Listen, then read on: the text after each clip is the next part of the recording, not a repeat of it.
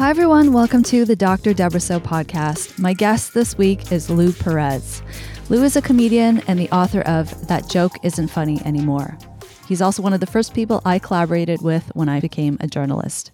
If you enjoy the podcast, don't forget to subscribe, and you can find The End of Gender at drdeborahso.com and on Simon & Schuster's website.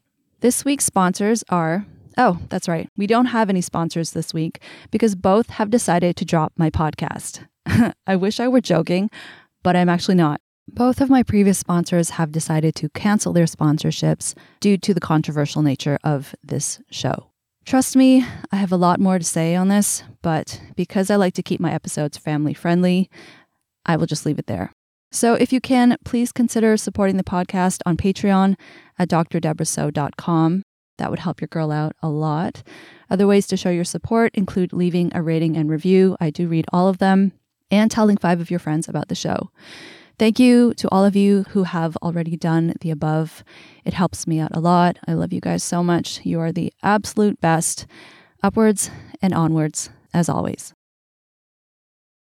So yeah, I haven't seen you. The last time I saw you was in LA in 2019 in person. I think the last time I talked to you by video, your first son had been born. But so congratulations on your second son. Congratulations on your new job and also on your new book coming out. Thank you so much. Yeah, it's unreal how long ago that live show was in LA. It feels like It feels like a different kind of timeline, a different universe in a way. Yeah, in some ways I feel it really was.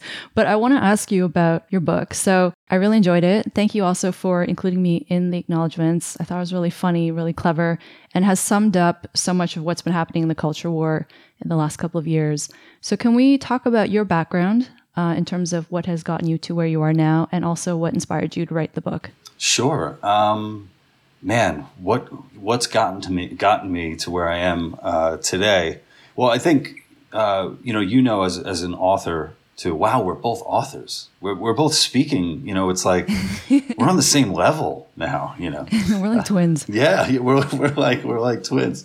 Mine is the sequel to Deborah's book. Like writing a book, it really gives you an opportunity to do some looking back and some introspection and all that.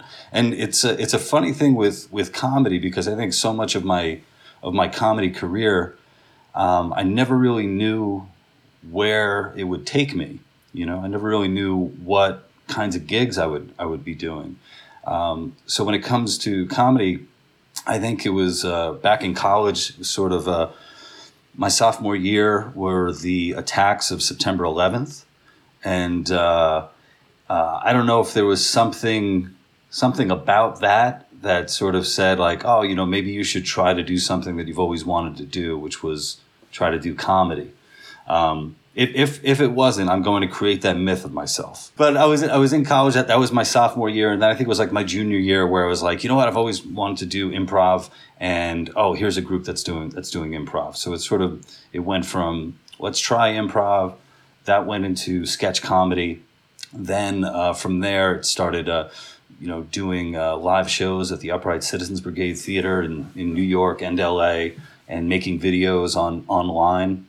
And then the past, probably like 6 or 7 years, I had an opportunity with We the Internet TV to do something that I hadn't really done before, which was fuse my sketch comedy background with more of like my politics, or the way that I view culture. And so that's what I was doing for probably the past the past 7 years and now. And it's sort of like within that little window is where the book kind of really began, I think. Yeah, and that's where we initially connected, because actually that 10-part series that we did on sex and gender was actually one of the first interviews I'd ever done. So it remains to this day one of my favorite collaborations ever. How have you found incorporating politics into your comedy? How has that affected you and also your career? Well, so my father is an immigrant to this country. He came from Argentina in like the 70s, in the late 70s. And like, if anybody knows like history of Argentina, pretty volatile as far as like politics go. So my dad kind of comes from a place of, you got to be careful with what you say, because there's a chance that you might have a knock on the door and someone might come and take you. And one of the gifts that my dad, gave me was really pushing me to follow my dreams and follow, what I want to get into, and which is amazing, to have a parent who's willing to, support you in that way. My dad was working like 6 days a week as a butcher, and that's his trade. He didn't graduate high school or anything like that. And to give me the opportunity to pursue something like that is great.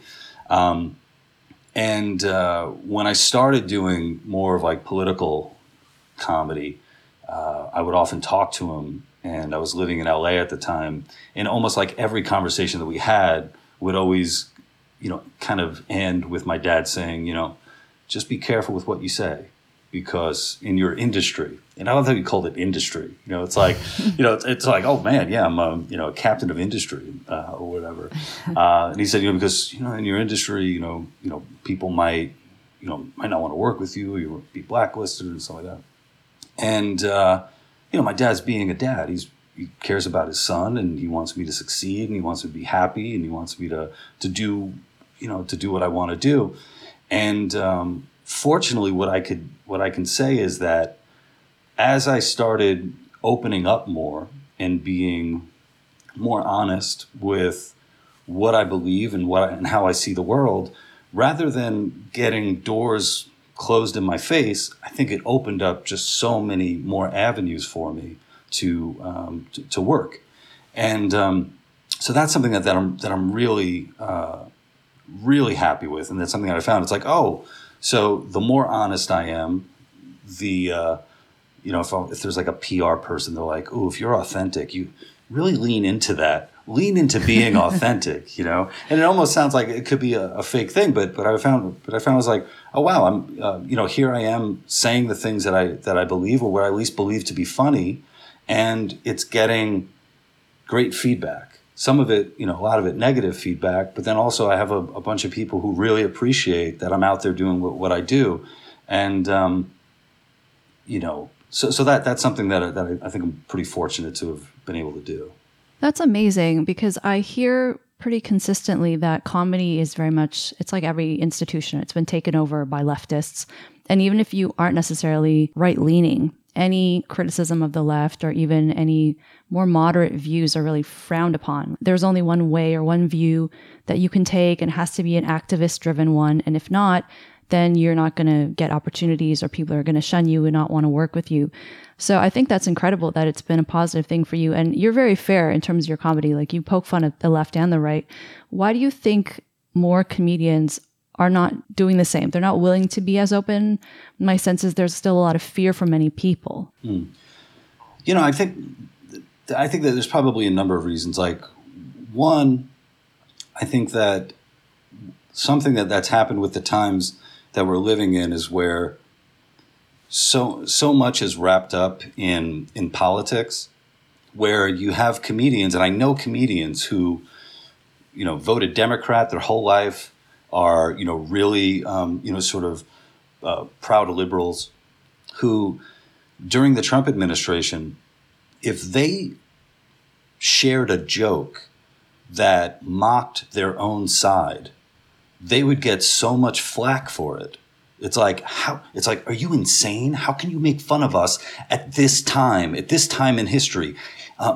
Anything that you do can somehow, trigger, the end of the world, to some degree. Like, there was just so much wrapped up in just a setup and a punchline, Hysteria. Yeah, exactly. And, that I think when you have a lot of comedians who, they don't intend to be political at all.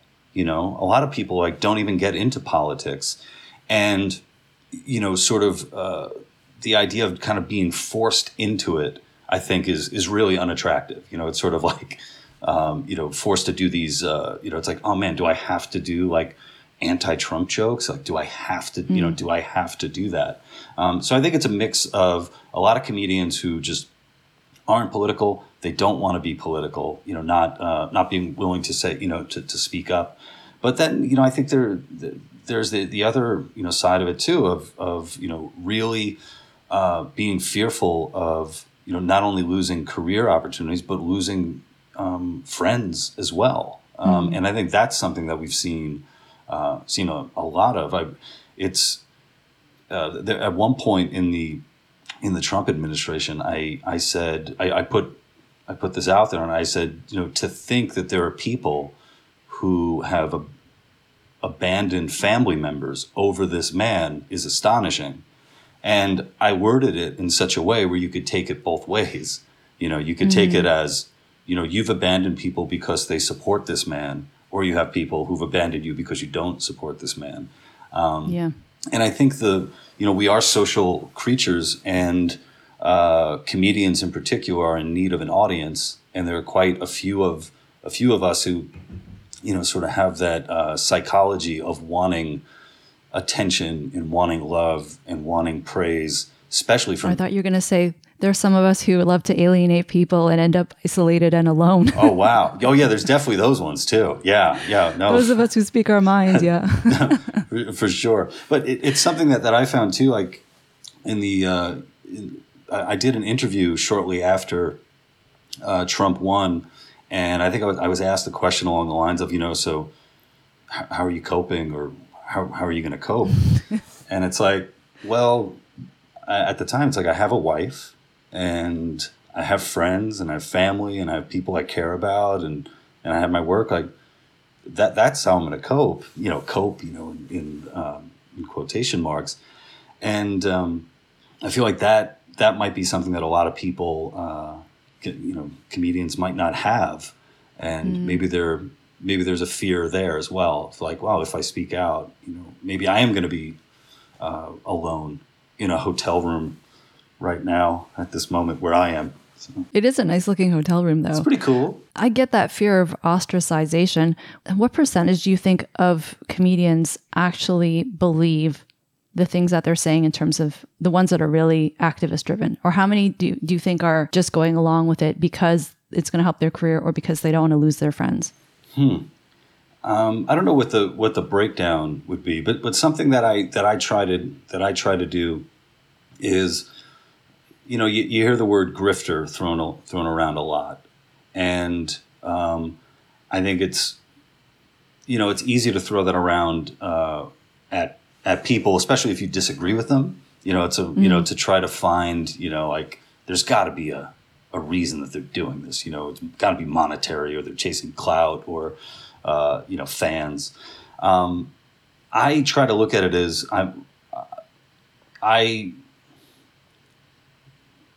I think that a lot of people believe what they're actually putting out there. And it's a lot easier for them to put a lot of this stuff out there because there's a kind of a convergence of they believe it and it's safe for them to believe it,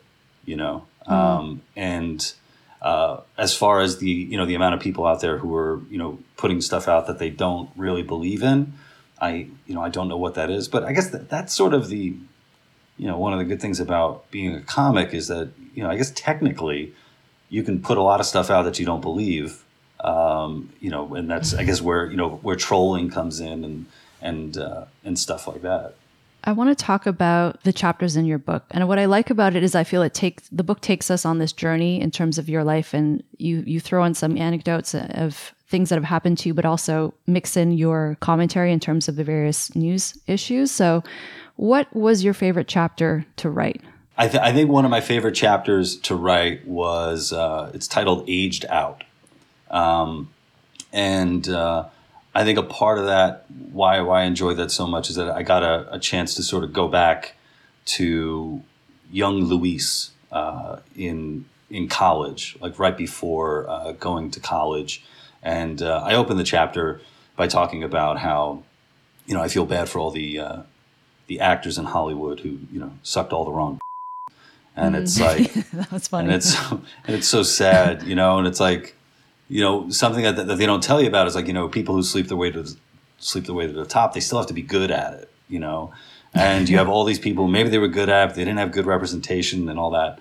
And it's basically me looking back as a 40-year-old man and saying, like, there's no way I'm sleeping my way to the top now. Like, that whole window of youth and, you know, being at the top of my looks game, you know, when my forehead wasn't as pronounced as it is now, it's sort of like those years are gone. But young Luis, that boy, he could have done it. You know, he could have gone a different way. He could have gone a different way. He could have made his way in the world with his lips and his abs and all that. So that was a fun one to write. And I think something that happened with the book, you know, when I first, you know, started, I'm like, I don't think I'm going to be able to write all this stuff. Like you need so much material for a book. And then as I got into it, I was like, oh man, I have too much to write, too much material. And then certain things just started popping up on their own that I didn't really realize. And by the time I get to the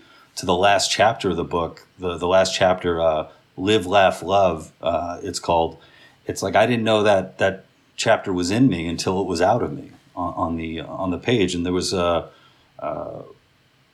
the chapter, not to give too much away, but I talk about the death of a friend at the end of 2020, and you know, writing a book about comedy and then also confronting something like that was very necessary for me, I think. What was the most difficult chapter to write? The most difficult chapter to write, I think there was one. I think it's called "I Am Become Death."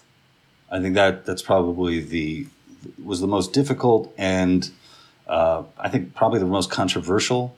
I don't want. If anybody, if you see this book in a bookstore, just go read that chapter, and then you could probably be done with it. And but I think that was difficult because the characters that I'm talking about are real people, and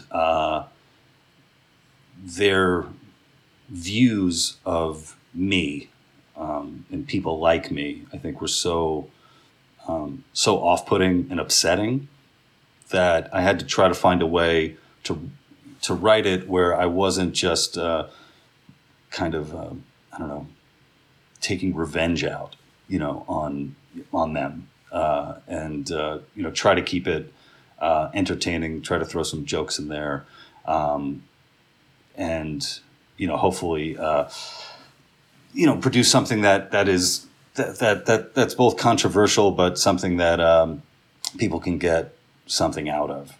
I'm being so vague on. Is this a chapter where you're at an event with your wife and the server comes up to you? I'm trying to remember which one this was. No, this was the one where I was. I voted third party, and because I voted third party, I was told that I was responsible for the deaths of trans people. So because I voted third... I hate to break it to you, Lou, but... I am. Oh my God, oh no. Because I voted third party in New York, that Hillary Clinton won handedly, somehow I was still responsible for the deaths of, you know, possibly millions of trans people I'd never met before. And, you know, it's something like that where, you know, if I have blood on my hands, I really need to know how I got that blood on my hands.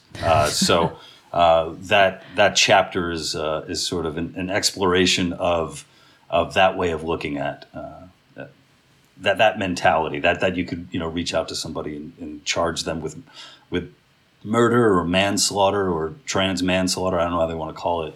I think that was a tough one to write. I like that you are very fair. As I mentioned, you poke fun at both sides. So you make fun of, I know recently you did bits on, or I'm not sure if bit is the right term or monologue, but you were making fun of how the left views monkeypox. And then you also did another bit on how the right views anchor babies, which I thought was pretty funny. Do you find that audiences are typically receptive to the fact that you make fun of both sides? Yeah, some of them are. The ones who stuck with me over the years, you know, that they get it, and I think the ones who get it really have a really great time seeing the people who don't get it, you know, and you know, so that's fun. One of the things that I learned, sort of over the years of doing political comedy is when I make fun of the left, like they get the joke, they don't think it's funny, and they think I'm a bad person for telling it. And then when I make fun of the right, they don't get the joke. They don't think it's funny, and then they think they can kick my ass. So it's sort of, it's sort of like somewhere in between is the sweet spot of the people who really who really enjoy my stuff. My sense is people sometimes get this sense of betrayal because I think for me as a journalist, if I'm writing something, they really like what I say about one issue, but then I say something that they don't like about a different issue. They think like, how could you do that? But I think that's so important to be balanced. There are people out there who appreciate that. Mm-hmm.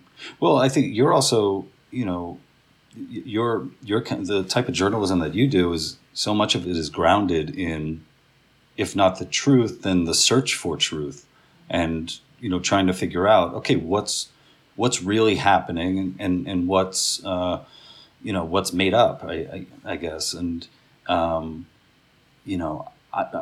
when you see so many of the debates that are happening, you wonder, like, do you people care about what's true, and what, do you even care? Yeah. And I think it's a little tough. What's made it tougher for comedy, I think, in the past few years is that there's been such a turn against institutions, and so much faith has been lost in our institutions, whether it's academia, politics, entertainment, and the glamour of Hollywood has really been kind of peeled away, which I think overall is very good. It's very good, but then why do you think it's a good thing? I'm curious. I think natural. I think skepticism of those in power is a good thing, and being willing to question those who are in power and trying to and seeing what they're feeding you. Right. I think to that extent, I think for sure. But I think where it's messed up comedy is that at some point comedians have gotten this label of truth tellers. And it's like, oh my God, man! Like, please don't turn to me for the truth. Like, please don't. That is way too much pressure. But if you want to turn to me for a good time and a laugh, great. I'm cool with that. But do you think that I find what's really funny is the things that are true but you can't say, and I think there's something about comedians, especially gutsy ones, who are willing to push the envelope in that way and say the things out loud that we know are true, but no one is going to say it because you don't offend people or whatever. But then you can't hide your response. The laughing is an involuntary response. The falsehoods come in when someone's trying to push an agenda. But if you're not necessarily coming in with an agenda and you're just making commentary about life, I feel comedy is so powerful in that way, in that if it's done well, it can really make people think about things and change their perspective. Do you think the industry will ever return to something like that? Or is it going to fracture like so many other industries in which you have now the woke version, and then you have people who have somewhat gone out on their own or doing their own thing. They build their own platform or audience away from the mainstream? Yeah, I mean, I think one of the reasons why I'm very hopeful about comedy and the future of comedy, as my subtitle says, on the death and rebirth of comedy. I'm very hopeful because of, the technology that we have now to be able to, do these conversations like you and I are having, where, comedians are able to find and grow an audience on their own, where they don't need the same gatekeepers that you would need, years back. Then you have comedians who have, they have cultivated an audience and they're able to put their specials out independently and get hundreds of thousands of views, some of them, millions of views. It's incredible. Mm-hmm. And, as far as, the industry, changing or going back, I don't know. I mean, I don't necessarily know what that's going to look like. I mean, I saw recently there was an article about late night TV kind of changing their whole, changing their lineups. Like maybe there's going to be some shows that have been on for, decades and won't be on anymore because they're just not, they're just not working. But I'm sort of, I'm sort of the mind of, I kind of gave up on this idea of trying to change systems as opposed to just seeing what kind of work I can do, you know, on my own and kind of build out from there, you know. But yeah, I mean, it is going to be interesting to see, you know, what the responses are going to be like, you know, or you know, from the powers that be in a few years. Can you talk about how, because you touch on this in the book, how diversity is now being prioritized to some extent over talent? Yeah, I mean, there was a talk that I mentioned in my book. It was at a conference. I think it was a conference about sort of uplifting women in the. I don't know if it was in the entertainment industry in particular, but this panel was. You had a host, and I think you had 3 or 4 women comedians. And one of the comedians was lesbian, Hispanic, and I forget what the other thing was. And the host made a joke and said, "Oh, you're a triple threat." And you know, for anyone who's, you know, familiar with you know, showbiz parlance, you know, triple threat used to mean like she acts, she sings, she dances, she's got it all. And now it's, you know, oh yeah, that's right, it's lesbian, woman, and Hispanic. Like now your identity makes you a quote unquote triple threat. And I think, you know, something like that. It's just, I mean, we happen to be like, you know, in an industry where it's like, well, if you have an audience, you know, people want to come see you, then it really doesn't matter, you know, what you are. You know, if somebody puts you if somebody puts you in front of a camera just because you have these immutable characteristics, and an audience wants to tune in, well, there you go. You got a show. Ultimately, I think the talent needs to be there, or else it's going to fizzle, you know, at some point. It's not going to be funny. Yeah. But it's also something that's just so transparent. And can you imagine, like, you know, just seeing that and not calling it out? How don't you talk about just how, you know, how ridiculous that is? And when it comes to, you know, issues of diversity, we just see it playing out that way in just so many different, you know, institutions and yeah, I mean, it is comical, for sure, without even trying. I imagine, though, because I've talked to people who hold these views and who think that's a good thing, and who think if you say you're hiring someone based on their sex and their race, that the assumption is that that person is obviously the best, or even potentially better than other candidates who are not of that sex and race. But it's just that you are prioritizing that because that's the right thing to do. What would you say to that? To say, okay, well, maybe the entertainment industry does need a bit more diversity in terms of race, or there need to be more women on camera or behind the camera and in the writers' rooms. I mean, is that necessarily a bad thing?